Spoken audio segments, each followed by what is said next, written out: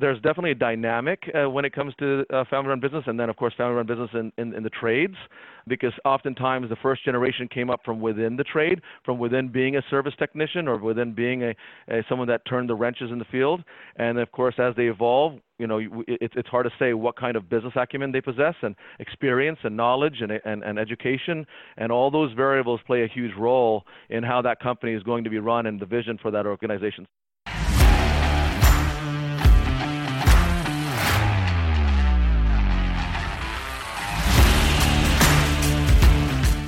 You're listening to Toolbox of the Trades, brought to you by ServiceTitan, a podcast for top service professionals where we interview leaders for their best tips and tricks of the trades. Learn how industry trailblazers stay ahead of the competition and how you too can be at the forefront of an industry. Let's jump in. Hello, contractors, and welcome to the Toolbox for the Trades. Today, we're talking sales with Darius Livers, Chief Operating Officer at FH Furr Plumbing, Heating, Air Conditioning, and Electrical in Northern Virginia, which is pacing to hit $75 million in revenue this year. I chatted with Darius about his passion for sales and problem solving, how to create a healthy work culture at a family-owned business, how to train comfort advisors in the growth mindset, and so much more. Honestly, Darius's 20-year journey from a sales consultant to COO is a fascinating one, filled with tons of knowledge for contractors at every stage of their business. To find out more about Darius, head on over to servicetitan.com/podcast. Enjoy. Darius Livers, welcome to the podcast. Thank you. I'm glad to be here. Thanks. For those listening at home who may not be familiar with you, can you introduce yourself, please? Yes, my name is Darius Livers. Work with FH Furr Plumbing, Heating, Air Conditioning, Electrical here in Northern Virginia, metropolitan D.C. area. Nice. And can you tell us how you got into the trades? That is an interesting story, as many of us fall into the trades for various reasons, and very few of us actually go to school to get into the trades. So I was actually in school, and I had a good friend that his parents owned a HVAC company out in the Tidewater area, Virginia Beach area, and he was going to inherit the organization from his family in the upcoming years. At the time, he wanted to get in with me, and I had some financial backing. So I wanted to go into business. I had the business acumen and really had a desire to get into some form of a business. He's like, hey, let's do this. Come learn the business with me. So I actually went and worked for his company, for his parents' company, and started doing different things, installation, a little bit of service, but primarily inside sales, to get the experience that I needed. So, when we decided to take the company over, we had a little bit of backing, but it didn't go as we had planned. He had a fallout with his family, and the family ended up selling the company off to some other investors. And I was in the industry. I was committed, and I've been in the industry ever since. That's a really fascinating story. How old were you when you first got involved? This was when I was about 21. Yeah, Gotcha. So I was just coming out of school. I hadn't graduated out of school. I actually dropped out, unfortunately and fortunately, because it gave me a different path. And quite frankly, I've never really had any regrets. So it worked out very well in the end, because I do believe if I had gotten into the business at that time as an owner, I don't think I would have had the experience necessary to have been successful, had I gone into business, later, a little bit later, and had a little more experience underneath my belt. So I think all in all, things happen for a reason. And certainly in this particular case, not going into the business, I think, was probably the best thing for me at the time. Gotcha. I love that you're East Coast, because you talk just as fast as I do. Great. So you mentioned that, you didn't finish school, totally justifiable. A lot of very successful business people don't. And you mentioned that you knew you wanted to get started in business, but you had no idea. You just kind of fell into the trades. When you were first looking for that opportunity, where did you originally envision yourself? Wow. I mean, the whole concept of, working for myself and being able to have the flexibility and, making the sky the limit was all intriguing to me at the time. So I really didn't know exactly where I was going to land, as much as I knew I had a goal in mind. And, so I was approaching it to try to learn a little bit about everything with the trade, whether it's in the office, answering phones, a little bit of sales, a little bit of service, a little bit of install, and it was all HVAC related. And it just happened to be that I found a natural kind of I evolved in the sales side of things, and I was very successful at it on inside sales. So I was basically calling behind a lot of the consultants would go out, give estimates, and then anything that they didn't convert or sell, I found a position within the company where they would put those on my desk. I ended up calling those, having a lot of success selling the jobs that other people couldn't sell, and then it just took off from there. And I just found that I had a natural gift of being able to convert those jobs. So I did that for about a year and a half, and then relocated up to the Northern Virginia area, and then found myself looking for a job in the industry, because at that point I was heavily invested a couple of years into the trades.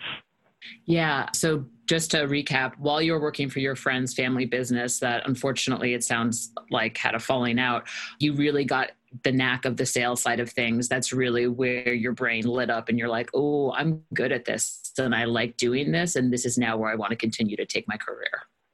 Absolutely. I mean, there was no question I felt comfortable with it. Naturally, it came with some sense of a risk, but then again, I kind of liked that, and that little element of not being successful doing it kind of kept me going to prove that I could. And then I felt like, oh, wow, I can actually make money doing this. And so, yeah, when I came up to Northern Virginia, I really felt like that's where I needed to be at the time. Certainly, I didn't have the college degree to fall back on, so, it was a little more competitive in the other areas or other industries. So it felt right in and kind of felt comfortable for me. As someone who has a college degree, I truly don't feel like I can fall back on it. So I don't think you're missing out. I don't think anyone uses their college degree. I've mentioned it on a couple interviews already, but my degree's in neuropsychology, which, wow. I mean, with interviewing and with learning about and creating content for men and women in the trades, it's helpful to kind of be empathetic and to kind of know how the brain works. But I'm not going to grad school, man. Like, I'm not taking on that debt. Before we go into you going to FH Furr and kind of taking on that sales role, and I also want to learn a little bit more about what differentiated you from other salespeople, but I would love to know what it was like to be working for a business that kind of, it sounds like, had a pretty nasty fallout. Yeah, that taught me a lot when it came down to it. As most family businesses, it comes with challenges, and it actually set a good platform for where I am today, because I got to see a medium-sized family company where there was a lot of family feud as to who was not carrying their weight, who should be there, who shouldn't be there, who should be making the decisions, who shouldn't be making the decisions. So there was a lot of that going on. So naturally, I was able to stand back from that and observe more than anything, because I wasn't part of those, within those conversations. But from viewing it from the outside in, I really got a good feel for, wow, if I ever was part of another family business, I'm going to be aware of these things and certainly make sure that those things are kept into mind, or at least put into place to where moving forward we won't have as many problems. So it gave me that platform by which to see what I didn't want to do or what I didn't want to be involved in. And ironically, when I moved up to Northern Virginia, I ended up working for another family-run HVAC company, but I knew what to look for during those interviews and what not to look for, and who was in charge. Is there a second generation involved? How close are we to that second generation coming into play, and those type of things. So there's definitely a dynamic when it comes to family-run business, and then of course family-run business in the trades, because oftentimes the first generation came up from within the trade, from within being a service technician or within being someone that turned the wrenches in the field, and of course as they evolve, it's hard to say what kind of business acumen they possess, and experience and knowledge and education, and all those variables play a huge role in how that company is going to be run and the vision for that organization. So for me, I knew what I was looking for by then to some degree, and I was very fortunate that the company I did choose to work for, which ended up being FH Furr, is the only place I've been ever since. So I didn't have to bounce around, so I really could get my feet set, and it's been an extremely prosperous journey for me. That's really great. And I've been asking this question a lot because the trades is filled with family-owned businesses. And, you hear stories like the one you said, which is, there was a nasty fallout. The family stopped talking to each other. But you then on the other side of the coin, you see businesses like FH Fur, like Rooter Hero Plumbing, which I interviewed the other day, who have Nice. a husband and wife duo at the top, who have the second generation. I interviewed Peterman, who had a second generation coming in. And the one common thread that when I asked them, how do you run a successful business with your family? They said is to have very descriptive job descriptions. So everyone is crystal clear on this is your responsibility, this is mine, and everyone buys into the process of keeping each other accountable. Is that one of the things you were looking for as you were seeking for another business when you moved up to Northern Virginia? No question. Defined roles is critical in any business, but even more importantly in family business, because you not only do you have the family members that may feel entitled to certain privileges and quite frankly may not have earned their way into those positions, but where that becomes critical is the perception by the people around them, right? All the other employees in the company that feel, hey, that family member is there because they're family, not because they deserved it, not because they've earned it, not because they know what they're doing, not because they're accountable. And so you have to deal with that perception with people. And in a position like myself, my position that I'm in now at my company, that is a reality that I deal with all the time. It just is, it is what it is. But the groundworks were set a long time ago for me as to understanding that element and understanding it because I've always been on the outside looking in and having that same perception. It makes it very easy for me to relate to the people to then generalize and address whatever their thoughts may be as it's happening and really, really build around it and lift it rather than stand behind closed doors and talk about it. So we address that, and that's one of the things that going into is you have to be very transparent with things when it involves between family and non-family, because the last thing you want is your culture to suffer because everybody around the family feels like that there's this sort of nucleus, and the best way I could describe it is if you to take an atom, what have you, and you've got the outskirts of that, you have all of your regular employees, and as you get closer to the nucleus, you have more family extensions and family members, and the family members are protected within the center, which can only go bad if everything on the outside gets zapped out first. So when you have that dynamic where everything is outside in, it makes it very hard to build a good, strong foundation or a culture in the company. But I have found ways to certainly bring that together to where the people within the organization don't necessarily feel that way. And it's a lot of work, and it's certainly something that you have to tackle head on every day and not allow anything to foster on the sidelines. You have to address things as they happen, especially when it comes to family run and whether or not the family deserves and whether or not the family should. Those are not necessarily up for discussion as much as it is holding everybody accountable at the same level. Yeah, I think that's really great to think about it. And I actually missed what exactly I got your metaphor, but I missed the part where where you described what it was. Can you just say, you said it's a nucleus, and on the outside, did you describe it as a cell?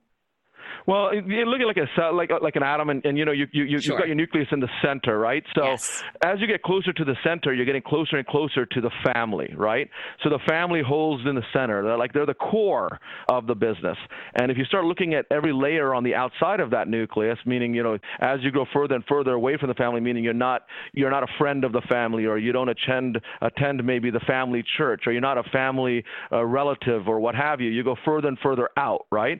So if everyone feels like as you get closer to the center, closer to the family, you're more protected, but the further you're away, the more you're not protected, and the more you have to have accountability on the outside, but you don't have the accountability on the inside, there's a bit of disparity, and those layers can get extremely thick. So the trick of it naturally, or not the trick, but what I have found to be successful is to not allow that nucleus to grow too strong in the perception of the people, but rather everybody can be anywhere within that cell or within that atom so that everybody is accountable to the same measures. And it's difficult, but it can be done.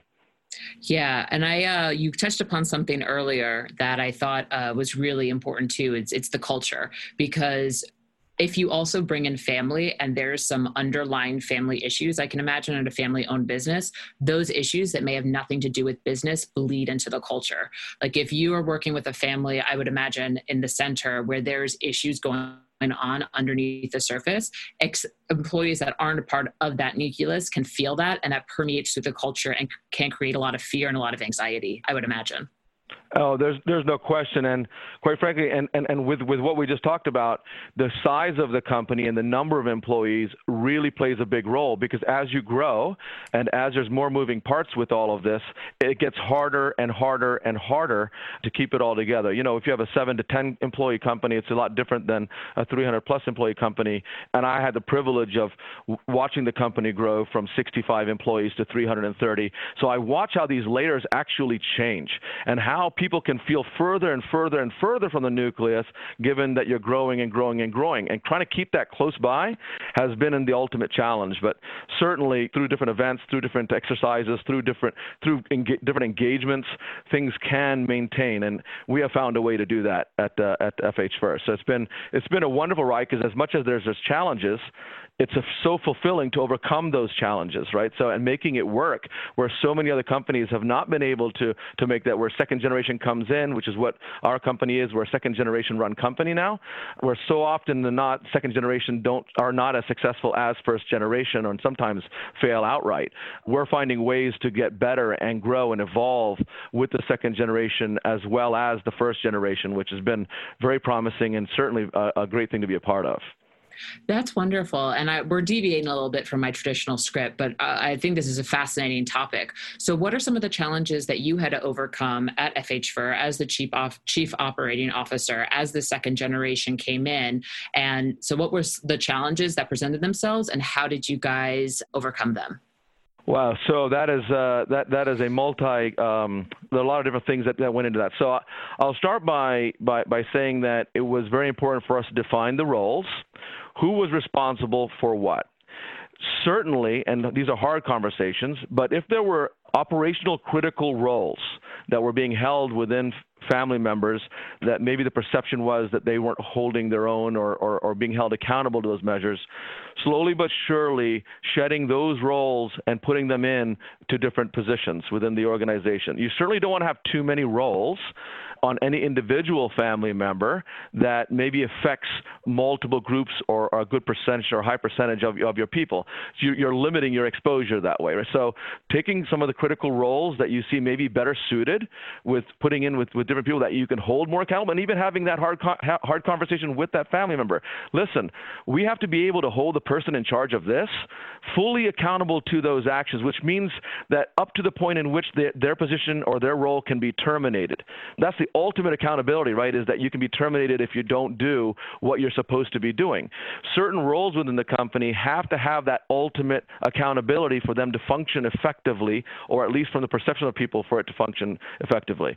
So having those hard conversations with families, this is not about whether or not I believe you can do it or not, as much as it is the perception of the people is that if someone that has this role isn't doing it, that ultimately they won't be doing it, right? And so having those discussions and actually going through that in an open arena really helped us. We were able to then move some of these core responsibilities and putting them on individuals that were not related to the family, which means they're much more expendable.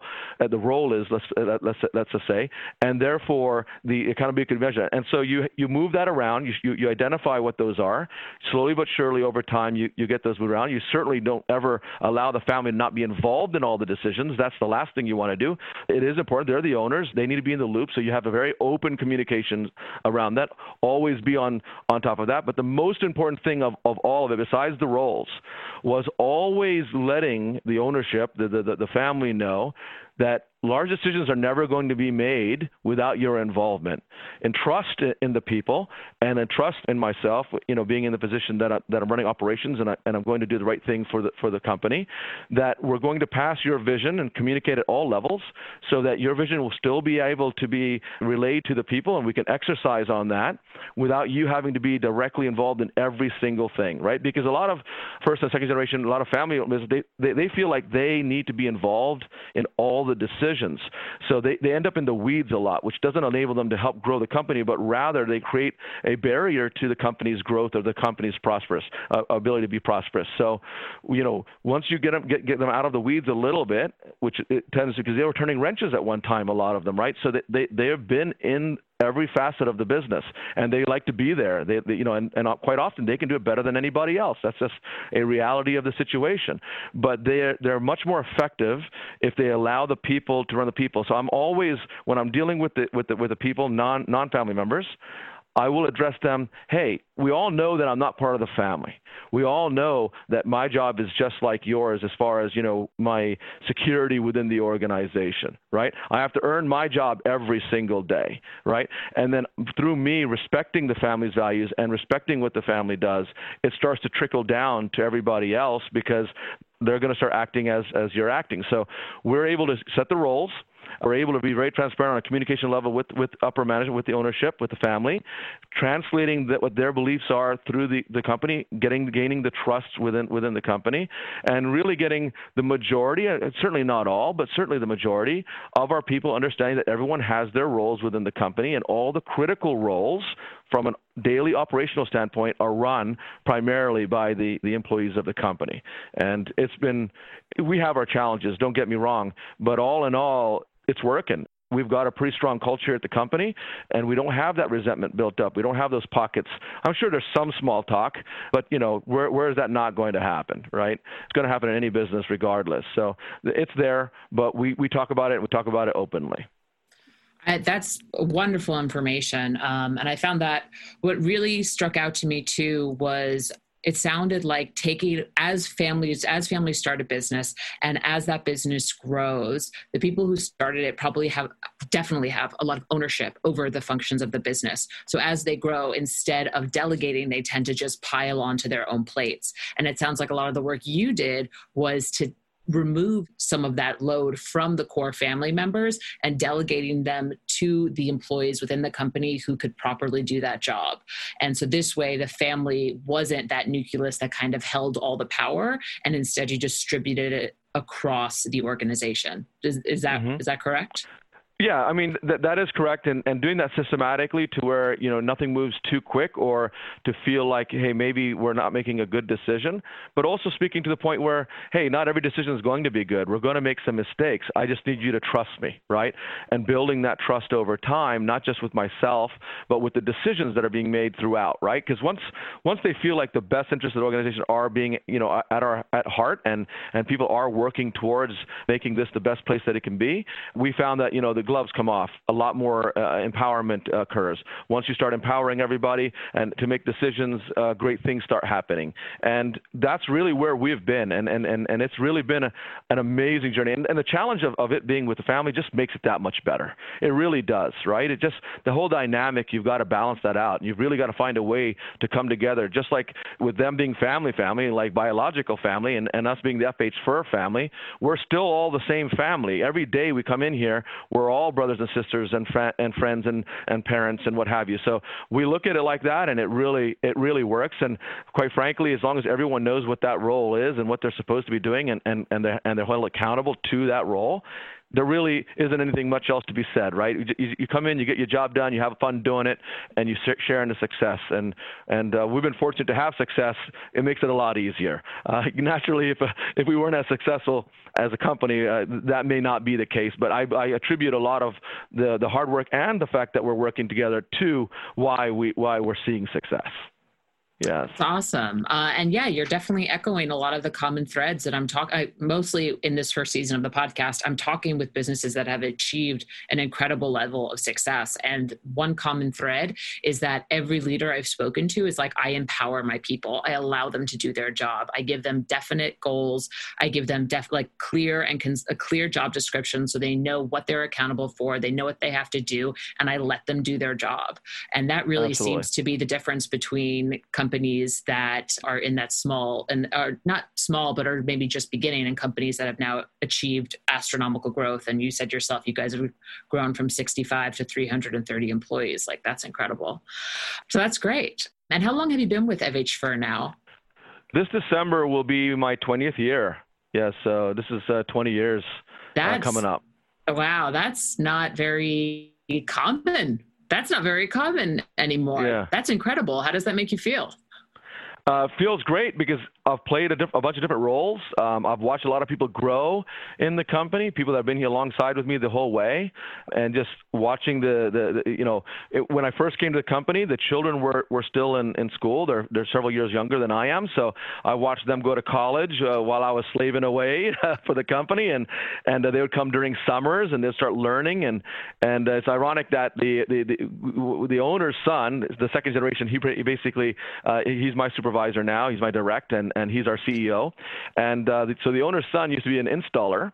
And I'd go out and I was in outside sales when I first came to FH Fur, and I would sell jobs, and I'd know that a certain job is not the greatest job, tight attic, really hot, you straddle joists to get to the unit, all this stuff, and then I would see that job getting put on the board, and the owner's son is going to get that job to go install, and I'd get a kick out of that, right? The family member, the son is going to get hosed on this really tough job, and ironically now he's my boss. So, the dynamic there was just pretty cool. But, that's the kind of relationship we've had. We still joke about that. He'd come back from a long day, and I knew exactly where he was because that's where I was yesterday. And I was in there for 10 minutes. He was in there for 8 hours in that tight space and working, right, because he was installing the equipment that I was selling. And so I held the more prestigious job, and now he tells me what to do. So it's pretty funny. Yeah. That is pretty funny, but still, incredible. It must feel wonderful to be a part of an organization for 20 years. That's wonderful. Yep. So I know we did a little deviation here on how to take a company from first generation leadership to second generation leadership, which is fascinating. But let's talk about sales. Okay. Because you started off, you kind of did a little bit of everything when you jumped into the trade. You were business focused. And you mentioned, I believe, that you started doing sales at that first company you were at. And that's what you were looking to do when you moved to FH Fur. So talk to me about what differentiates you as a comfort advisor. Okay. So just to give you a little background, so I did start at FH Fur in outside sales. I didn't have any previous outside sales experience. So my first day on the job, was a price book and a vehicle and an appointment. But what for me in sales, and I was fairly successful. I'm fairly humble when it comes to that. But I did well financially in sales, and I certainly did well as far as conversion, average ticket, and what differentiates me. I can't tell you that it's any secret sauce or any special training because it wasn't. But what it was is I had a passion. I had a passion for going in and doing what no other consultants could do. I studied really hard. We didn't have YouTube when I started, so that was not one of my resources. But I certainly met at a lot of jobs. I watched a lot of installations. I did a lot of the things that the other consultants weren't doing, not only at FH Fur but in other companies.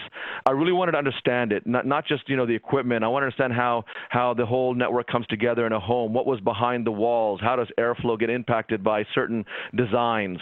Things of that nature, which really gave me a leg up. I had a lot of passion. I wanted to solve problems. You had a bedroom that wasn't cooling well. You had humidity issues. You had infiltration or filtration problems. Whatever they were, I wanted to be the one-stop shop. I wanted to be the guy that could come in, listen to your concerns, your needs, your wants, and really address and customize something for you and help you solve your problems. And I took passion to it, and I didn't realize it in the beginning, but I just enjoyed it so much. I like being around people, so that was the easy part. But getting in there and actually solving problems differentiated me. And at a time where people were just doing cookie-cutter kind of installs, they still do, I was upping my game and really taking the time to do it. But what differentiated me was my work ethic. I was willing to put in the extra time. I was willing to do things other people weren't willing to do. I was willing to, if a customer needed some reassurance, I was willing to stay as long as it needed to reinsure them.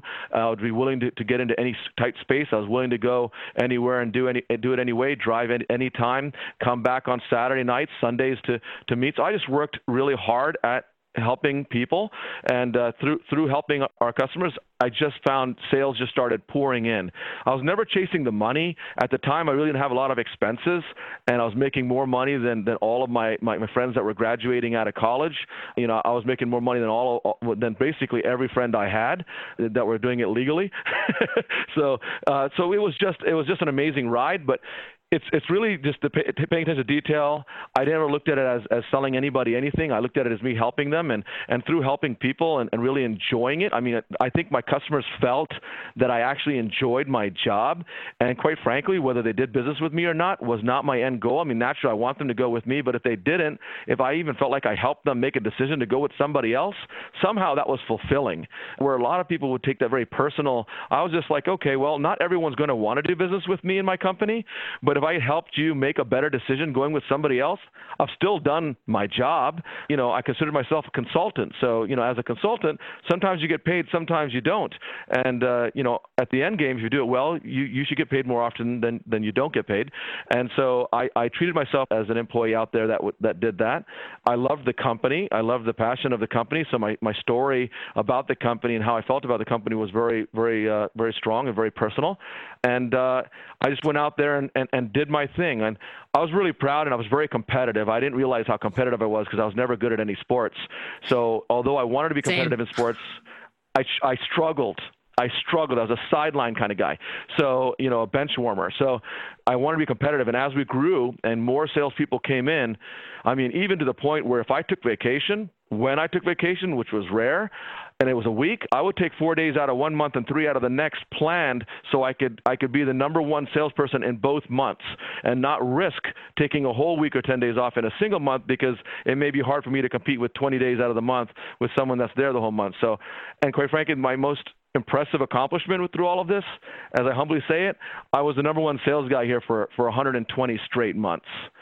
I never took time off for being sick, and I planned around everything, and I worked my tail off to make sure nobody ever beat me in a calendar month. So I'm very proud of that. And I just used my tools. If you had knowledge, if you had a tool that I could use to get better, I adopted that tool and I made it my own. And that's one thing I learned very early. And I'll tell you what did it. In my second year, I was already doing pretty well, but I really didn't take off until I went to the seminar.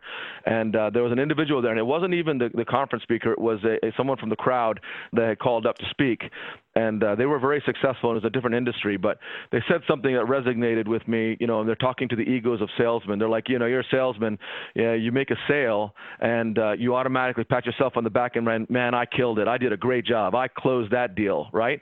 But as soon as you don't make a sale, your first inclination is to say, wow, I wish the husband was there. I wish the wife was there. It's a one-legged. I couldn't close it.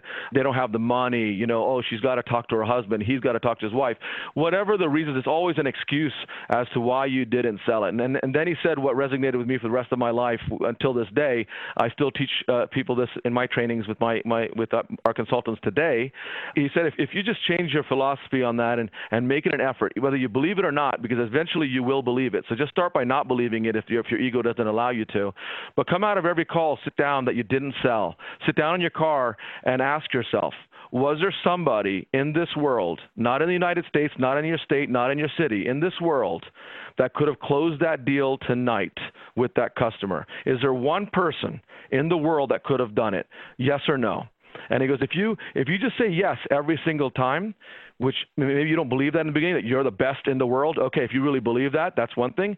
But if you say to yourself, there is somebody out there somewhere that could have closed this tonight, just not me, just not today, that opens you up to the fact that you could have done something better. And by opening yourself up to doing something better, even if it's incrementally a very small thing, maybe you could approach, maybe you could have answered a question a little bit better, maybe you could have adjusted your tone, maybe you could have changed your mannerisms, maybe you could have not been so lazy and decided to come back and meet with them again. Whatever the reasons are, if there was somebody out there in the world that could have closed that deal today, and you believe that, yes, there's at least one person in the world, one person maybe in the world that could have done it, that could have closed this, just by saying that opens you up to also tell yourself indirectly, hey, I need to get better. I need to work on something. Because the minute you come out and you say, oh, it was a condition, they don't have the money, it was the wife wasn't there, the husband wasn't there, they got to think about it, they got to pray on it, they're moving in 3 months. What did you learn exactly? You learned nothing except the fact that you failed and it's not your fault. There's no room for growth. You will not get better. You will do the same thing again and again and again. That lesson that day led me to look for more ways to improve myself, ride with other people, even though I was riding for free because I was on commission, ride along along with people that were maybe better in one facet of their presentation. And I just incrementally just grew and just got better and better and left all the competition behind. And if there's any advice I give the guys at my company is to never stop learning, never stop growing, never think that you're the best at anything. And when you think you got it all and you think you know it all, you know nothing. Start all over again and do it over. And I do that every day in my life now, and I certainly do that throughout the organization. And everyone knows that about me. When you ask me, am I great at anything? No, I'm not. I'm good at a few things, and I'm working at getting great at a lot of things, and I'll be working till the day I die on those exact same things. Dang. I mean, you totally just described a growth versus a static mindset. Not so much static in that, excuses, but, always looking for ways you can grow, always be learning. And I can imagine that is such a key thing for Comfort Advisors to be striving toward as they're looking to close estimates within their business. So It sounds like you totally had a competitive nature. You wanted to succeed. You had no doubt a lot of determination, a lot of a great work ethic, a lot of drive. How do you because I know you eventually, before you became Chief Operating Officer, you were head of sales at FH Fur before, correct? Yes. So how do you then take a lot of those qualities that were intrinsic to you and essentially pass them on to other Comfort Advisors that now report to you? So how do you take those and essentially systemize them to ensure that your team is performing, if not just as effective as you, but better than you? Okay, and that's a great question, and there's a lot of ways to do that. So in training with my guys, yes, we do have a sales sort of system, right? We have certain steps that we go through in a home. We strongly encourage everyone to own it and to make it their own, because you certainly don't want to come about it as a systematic or robotic approach, right? So you want to build that relationship in the home with that customer, but you don't want to forget to do certain things because we find them to be important, and for the majority applies to the situation. So when I'm talking, and we'll break it down, but we focus a lot on the, I guess you call them the real world situations. A real world situation to me in the sales world is opening the door, and we get people to open up. What are some objections you faced this week? What are some of the things that people said, and this is key, what are some of the things your customers said this week that really got you upset or turned you off? For example, you get to the door, you open the door and say, hey, Ms. Johnson, my name is Darius. How you doing? She goes, great. Hey, Darius, I just want to let you know I'm getting 3 more estimates this week. I didn't want you to get any and you get too excited, what have you. I am shopping around. A lot of consultants, their demeanor will change at that moment. Oh, crap, here's another one. Oh, my goodness, 3 more estimates. I'm wasting my time, whatever. We train to do the exact opposite, right? Your initial instinct sometimes will cost you the sale. Your initial response will oftentimes cost you the sale. So you have to learn how to take that initial response, tuck it away, and verbalize a different one. So basically what we do is we train on it. We role play it. I'm getting 3 more estimates. Great. Everybody should get 3 more estimates. Embrace what they feel you may take into it. So you're putting them into a situation where they're looking and saying, my goodness, that's strange, right?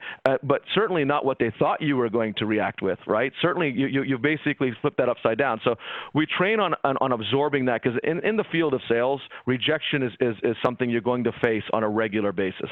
How you respond to that rejection is critical. If you respond to your rut, your lack of sales, your situation will just last longer and longer and longer. Confidence is critical, right? And maintaining that confidence. So how do you remain confident in the midst of going on an 0-5 streak, 2 days working for free? How do you do that, right? Some people will say, hey, you're that much closer to making the next sale. That's easy to say, but when you're in that grind, it makes it hard. But what can get you through situations like that is saying, stop doing it because you're trying to sell something. If you're trying to sell something, you have no business working at this organization. If you find a way to enjoy what you're doing and you just go out there and enjoy yourself with every call, good things are going to happen for you. If you're truly out there to help people, you're truly out there because you're enjoying it, you're truly out there to inspire and to believe and to be better than everybody else and raise the standards and raise your game up to, being the best in the business, then you're out there to support, to help, to educate, to establish relationships, et cetera, et cetera, et cetera. And we train our guys to do that. So number one, we train them how to respond to things that are not necessarily positive in a presentation role, right? And there's lots of them. I'm getting estimates. Just to let you know, I'm not making a decision today. Just want to let you know we don't have the money yet. We're saving up for this, something we're going to do in 6 months. My goodness, these are death stabs in the world. You walk in, and that just kills most people. We train our consultants, hey, recognize that the majority of people say these things not because they're necessarily real circumstances, but because they're protecting themselves from making a decision that they otherwise may regret. It's a smoke screen. It's potentially a buyer's remorse move, right? So understand that that's just the way the world works. Don't take the words for what they are. They don't even know you yet, right? And quite frankly, if your agenda was to make a sale and they're telling you that, yes, you're hurt. Don't go in there with the agenda to make the sale. Go in there with the agenda to help the customer, and if the sale comes out of it, that's a bonus, right? Change your mindset. Go in with that mindset. So we structure on that. We focus on mindset. We focus on how to react to certain smoke screens that may come up, and to be really good at it, because if you don't, you're going to lose a sale just like that. As soon as the customer senses desperation, like a dog does. Dog senses fear, they react on it. A horse senses your fear, you're in big trouble getting on its back, right? So we kind of use analogies like that, but the bottom line is this. We focus in on real situations. We talk about real situations that are going on, and then we talk about what others have done in the room, and we share constantly that to do to overcome that, and then we role play, we practice at getting better. Yes, we practice sometime on the actual system that we have, our sales process, but that's just the shell of everything, right? The reality is sales is about building chemistry. It's about relating. It's about trust. It's about honesty. It's all these things, and we focus on those values going into the house. So we win more sales because of our customers understanding that we truly do care, and by spending the time necessary to build that relationship. And quite frankly, it works for us, maybe not for everybody else, but certainly does for us. No, I mean, I could see 100% why it would work. You're essentially training your comfort advisors to, one, practice empathy and be mindful of what their customers are potentially going through. You're bringing attention to the fact that there is a lot of buyer's remorse.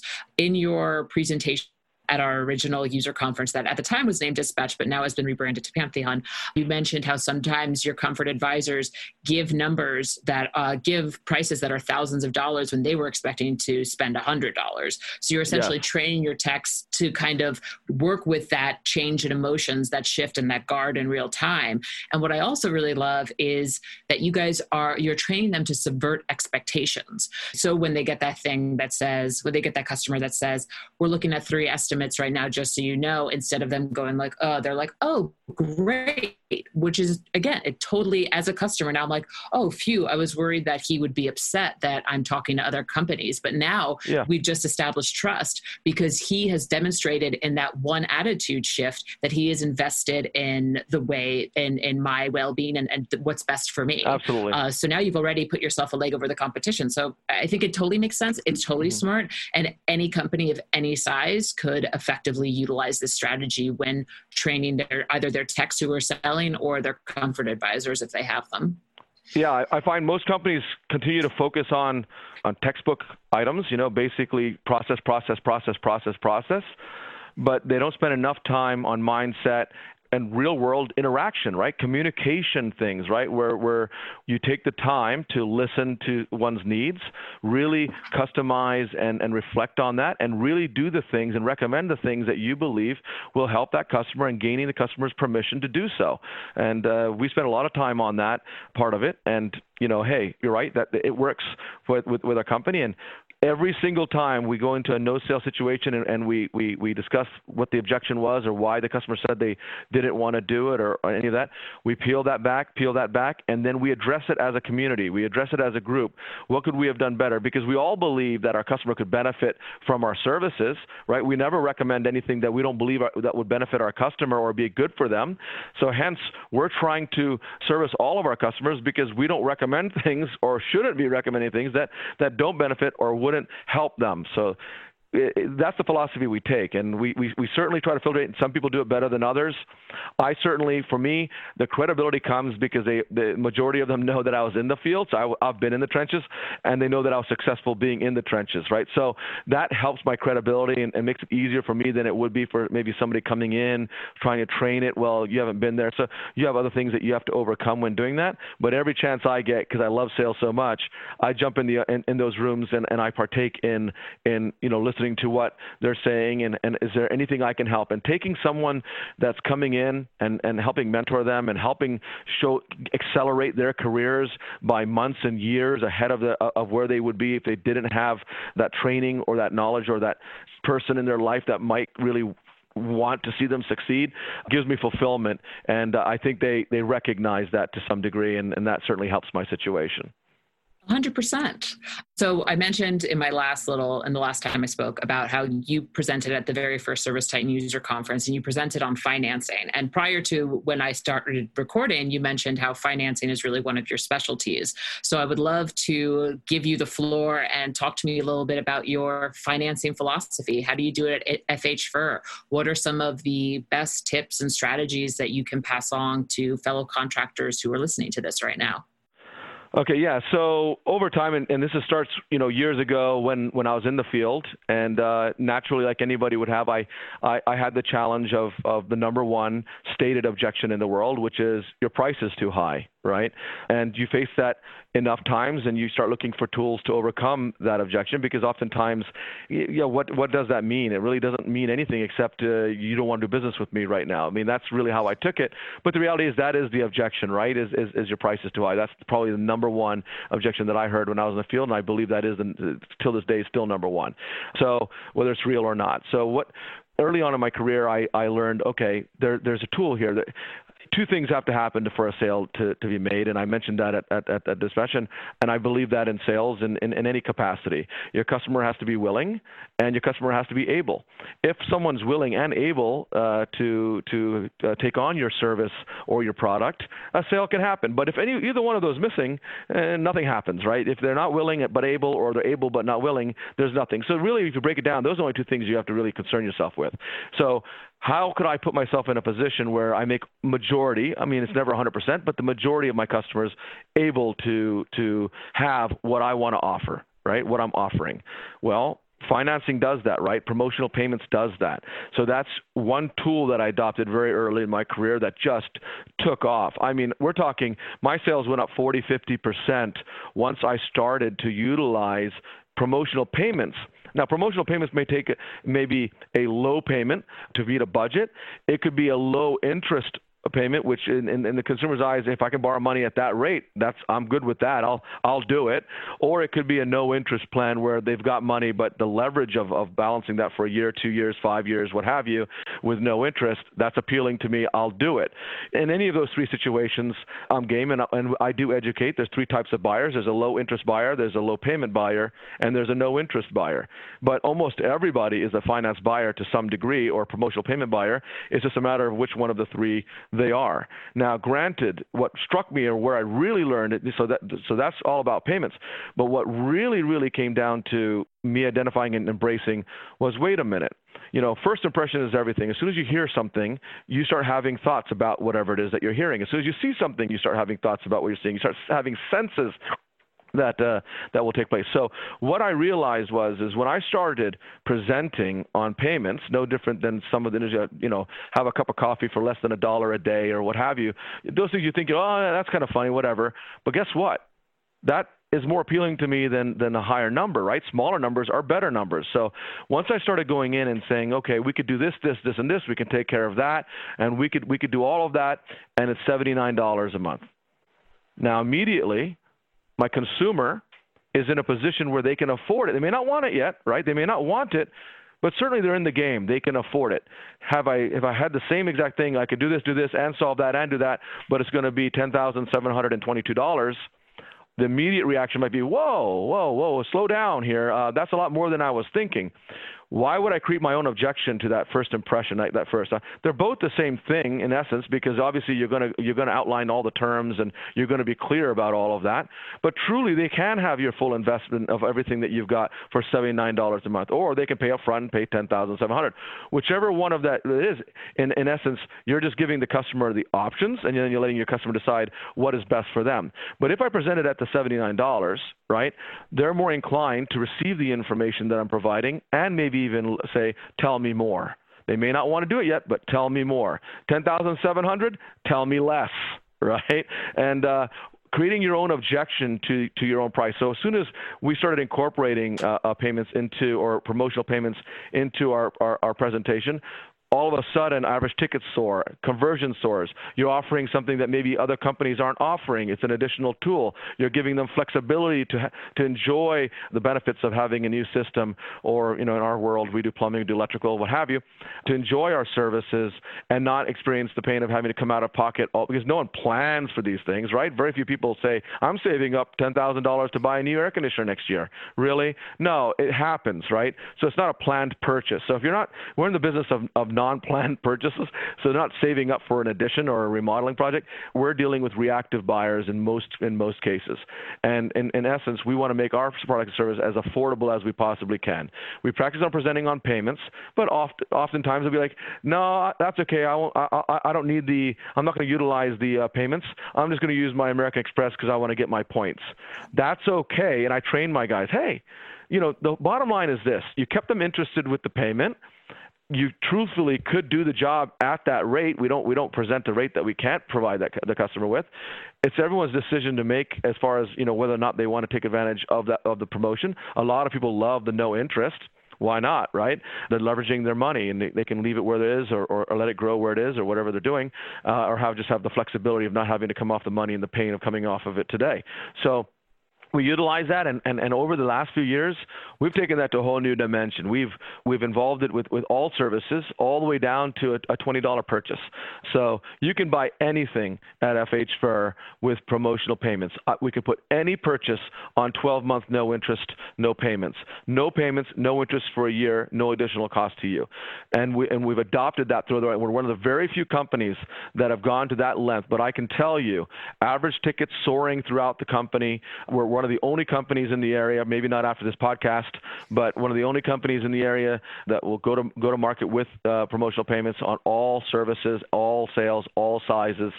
We're trying to make it possible for every customer to do business with us in every situation. And that just gets us one step closer to making that happen, filling the able void. So now all we have to focus in on is the willing. Are you willing to do business with me and FH Fur, right? Filling the able void on every job, taking it to willing, and it's helping boost sales throughout the organization.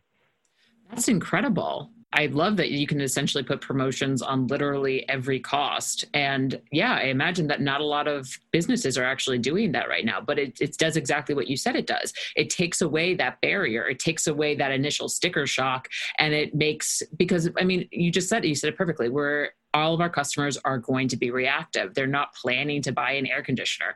It sucks. I'm not a homeowner, but it sucks when I have to, pay to get my battery swapped out of my car or get my transmission fixed. Like, I don't ever want to pay that. So if it's offered to me in micro chunks that I can pay off, then that's so much more appealing. It's like, okay, this isn't as inconvenient as it was. So essentially with financing, you are removing those barriers for your comfort advisor in all capacity. And technicians. We do it throughout the whole company. Yeah. So you have your technicians selling in addition to, how do you guys have your technician comfort advisor relationship set up right now? Well, our technicians turnover opportunities. We don't have selling technicians on equipment wise, right? But we do have a whole program set up, and we do have it separated to where certain technicians run certain types of calls to increase probability of identifying opportunities and then turning them over into the sales department. But all employees at all levels can offer our services utilizing payments. So that's streamlined across the company. But yes, our comfort advisors are the only ones that sell equipment, but everybody can utilize financing. And that's what very few, if any, I don't know any other companies that do it the way that we do it, but some, after speaking with me and me working with them, I'm trying to get our industry up to speed in terms of this, because our industry is lacking in utilizing some of the available tools out there outside. You go to some of the other home improvement industries, and they've been utilizing financing for 20, 30 years, and really just the last decade our industry really took off with it, and we're in the infancy of this, and recognizing, hey, just because and it's because so many business owners and so many businesses were founded by the technicians themselves, which was the owner years back. They didn't adopt it, so now the companies don't adopt. They don't want to embrace that technology. Why would anyone finance that? I wouldn't. Why would anybody else? They sell out of their own pockets, and it hinders the whole business. I mean, even you go online now and you're buying something, even at Amazon, and say, oh, do you want 3 payments of $19.95 instead of paying it in full? Right? I mean, it's everywhere, right? It's just making it possible for people to afford your services and feel less pain. I mean, how do you not take advantage of that, right? It's a world of opportunity. Yeah, maybe because you're looking at the cost. Maybe that's a little short-sighted, right? If you make your services more affordable and your revenue goes up, you can absorb more costs. I mean, that's just the way it is. You've got an overhead allocation. You got to hit that number, and anything above that is into your gross margin, and you build your company accordingly, and you embrace these things. These are tools in our world. Being the United States, the number one country for utilizing credit by a long shot, right? You're in the number one country that utilizes credit, and you don't offer credit. It's insane, that you don't do that. But hey, there are companies that will, and hopefully, like I said at Pantheon, I hope my competitors don't, because the longer they don't, the more I have a competitive advantage at beating them out on the street. So that's always a good thing. Totally. I mean, and that was actually something I wanted to touch upon. I can imagine that for shops of varying sizes, offering financing can feel very intimidating, because you're doing exactly what you said. You're taking on a cost, but then you just said it gives opportunity. And when you take a risk, there's great opportunity, you get a reward. And the more your revenue goes up, the more cost you can absorb. So I think that's a good kind of lesson for people to take away if now they're thinking about financing after your wonderful convincing. I mean, I want to offer financing. I don't even have a service shop. So you convinced me. I'm sure you've convinced a couple people. So we're almost at an hour, and I just want to ask a couple questions. First and foremost, I'm making this wonderful, wonderful discovery as I go through these interviews that tradesmen and women absolutely love reading books. And you seem like someone who probably also likes reading books. So I'm curious if you have any book recommendations for your fellow contractors who may want to know more information about selling, more information about how to run operations, or anything that you used in your career to kind of get the knowledge you have now. It used to be a lot of books. Now I still do audiobooks, but a lot of YouTube. But starting with the why, I'm sure is one of my favorites. I resort to it on a regular basis. Simon Sinek is just an amazing, intelligent person that really understands the fundamentals of business and basically positioning your business to be more recession-proof, sort of speak. So I would highly suggest starting with the why. Whether you watch the videos or you buy the audiobook or what have you, it's a great publishing as far as that kind of selling. I always resort back to my first sales books and, Advanced Selling. Brian Tracy was one of my favorites, down to earth, very simple to follow for anyone that's starting in sales. I mean, there's so many resources on YouTube now that you can resort to. You mentioned Weldon Long earlier, right? And I've watched a lot of Weldon Long videos, in my sales career, and certainly over the last 5 to 6 years as he's really progressed and really reached out to the market. But, my other books are, Five Habits of Success. 5 Levels of Leadership. And these type of books I definitely read on a regular basis. But starting with the why, if there's one book in the world, that's my book. That's my go-to. Yeah, and his TED Talk is very good for anyone who doesn't want to invest in the book. Simon Sinek, Start with the Why.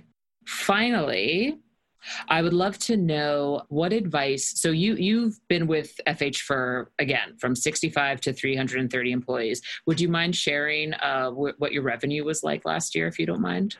Yeah, last year was 66 million last year, and our projected this year will be around 75. Yes. That's incredible. So you guys are huge. You're an enterprise level shop. I would love to know what advice you would give to folks who are on the smaller side, who are maybe just getting started or are kind of ramping up with like 6 to 10 techs. And then what advice would you give to shops that are approaching the size that FH Fur is now? So 2 different pieces of advice for different sized businesses. And it's good that you put it that way, because they are very different as to what you focus on at the different sizes. And, 6 to 10 is a very difficult size, because it's typical the owner or owners are very involved in the day-to-day operations, and everyone's wearing 17 hats in that operation. The only thing I could say to a 6 to 10 a shop is, as far as what will get you growing faster than anything else, is to separate yourself from getting in the weeds.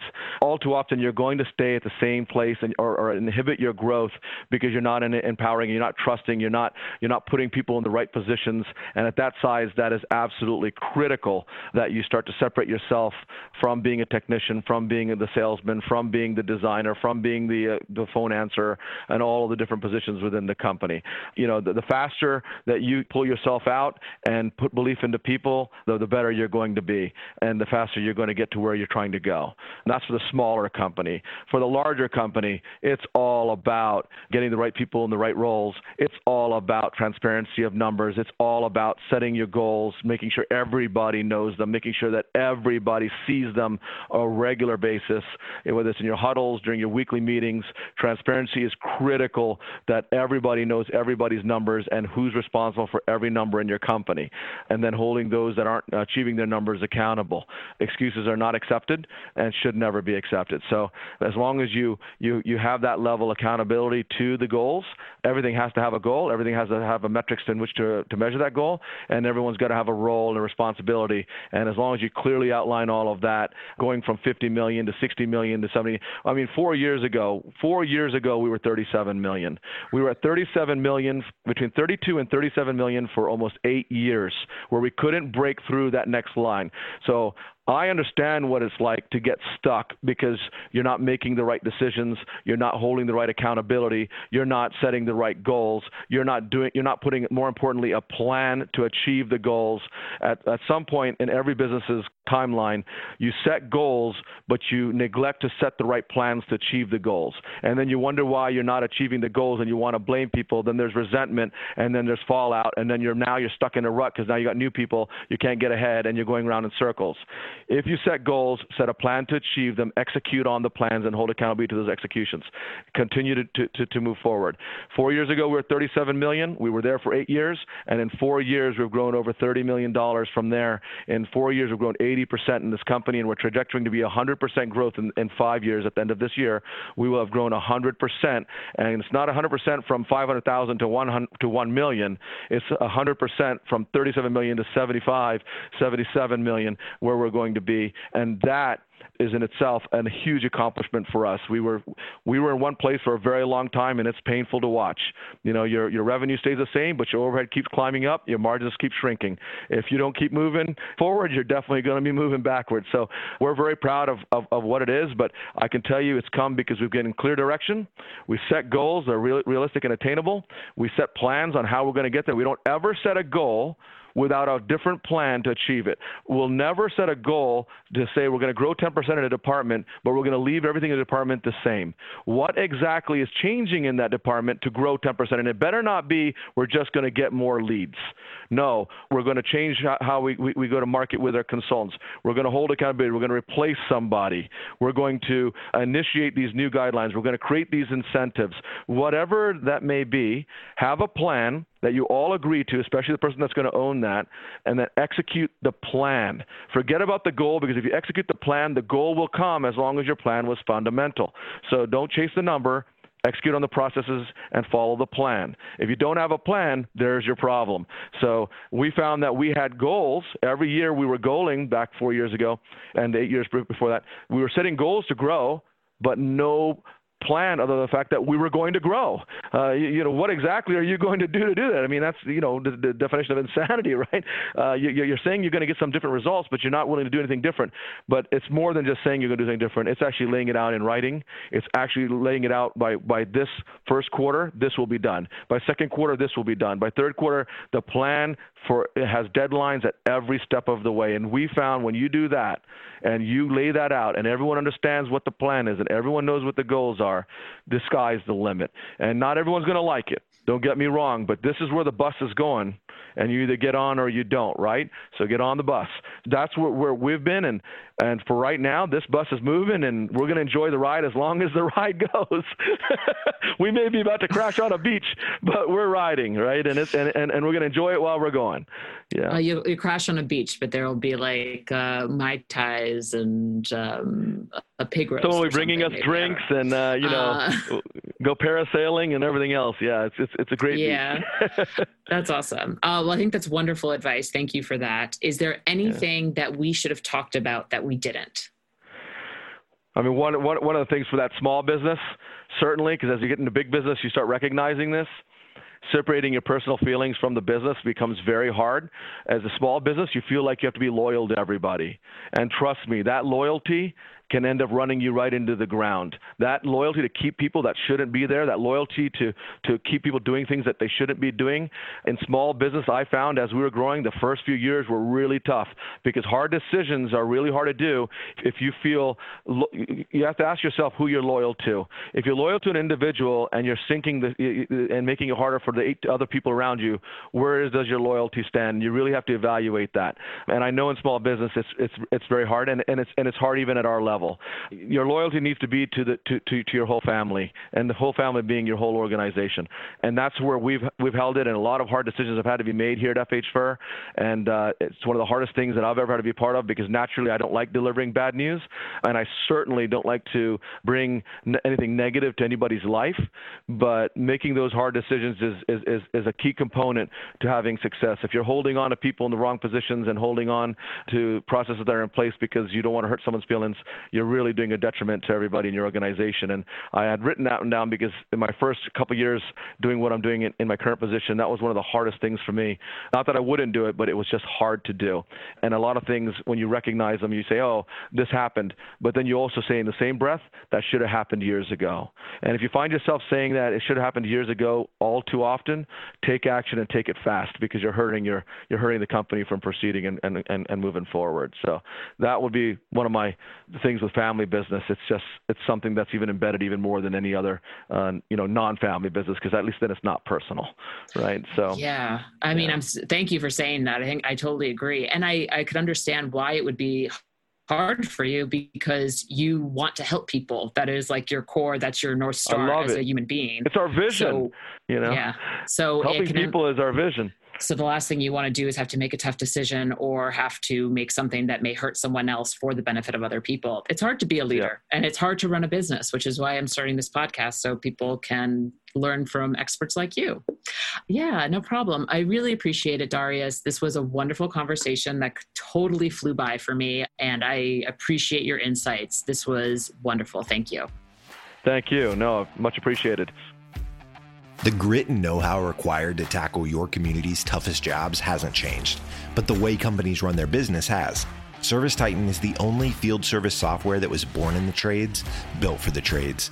If you're interested in seeing what ServiceTitan can do for your business, request a demo at servicetitan.com/trades, and we'll send you a new Milwaukee tool set, plus a free iPad when you sign up. That's servicetitan.com/trades. You've been listening to Toolbox for the Trades, presented by ServiceTitan, the leading home and commercial field service software. Please subscribe to Toolbox for the Trades wherever you get your podcasts to hear all of our episodes. Want to learn more? Check out servicetitan.com/podcast. Thanks for listening.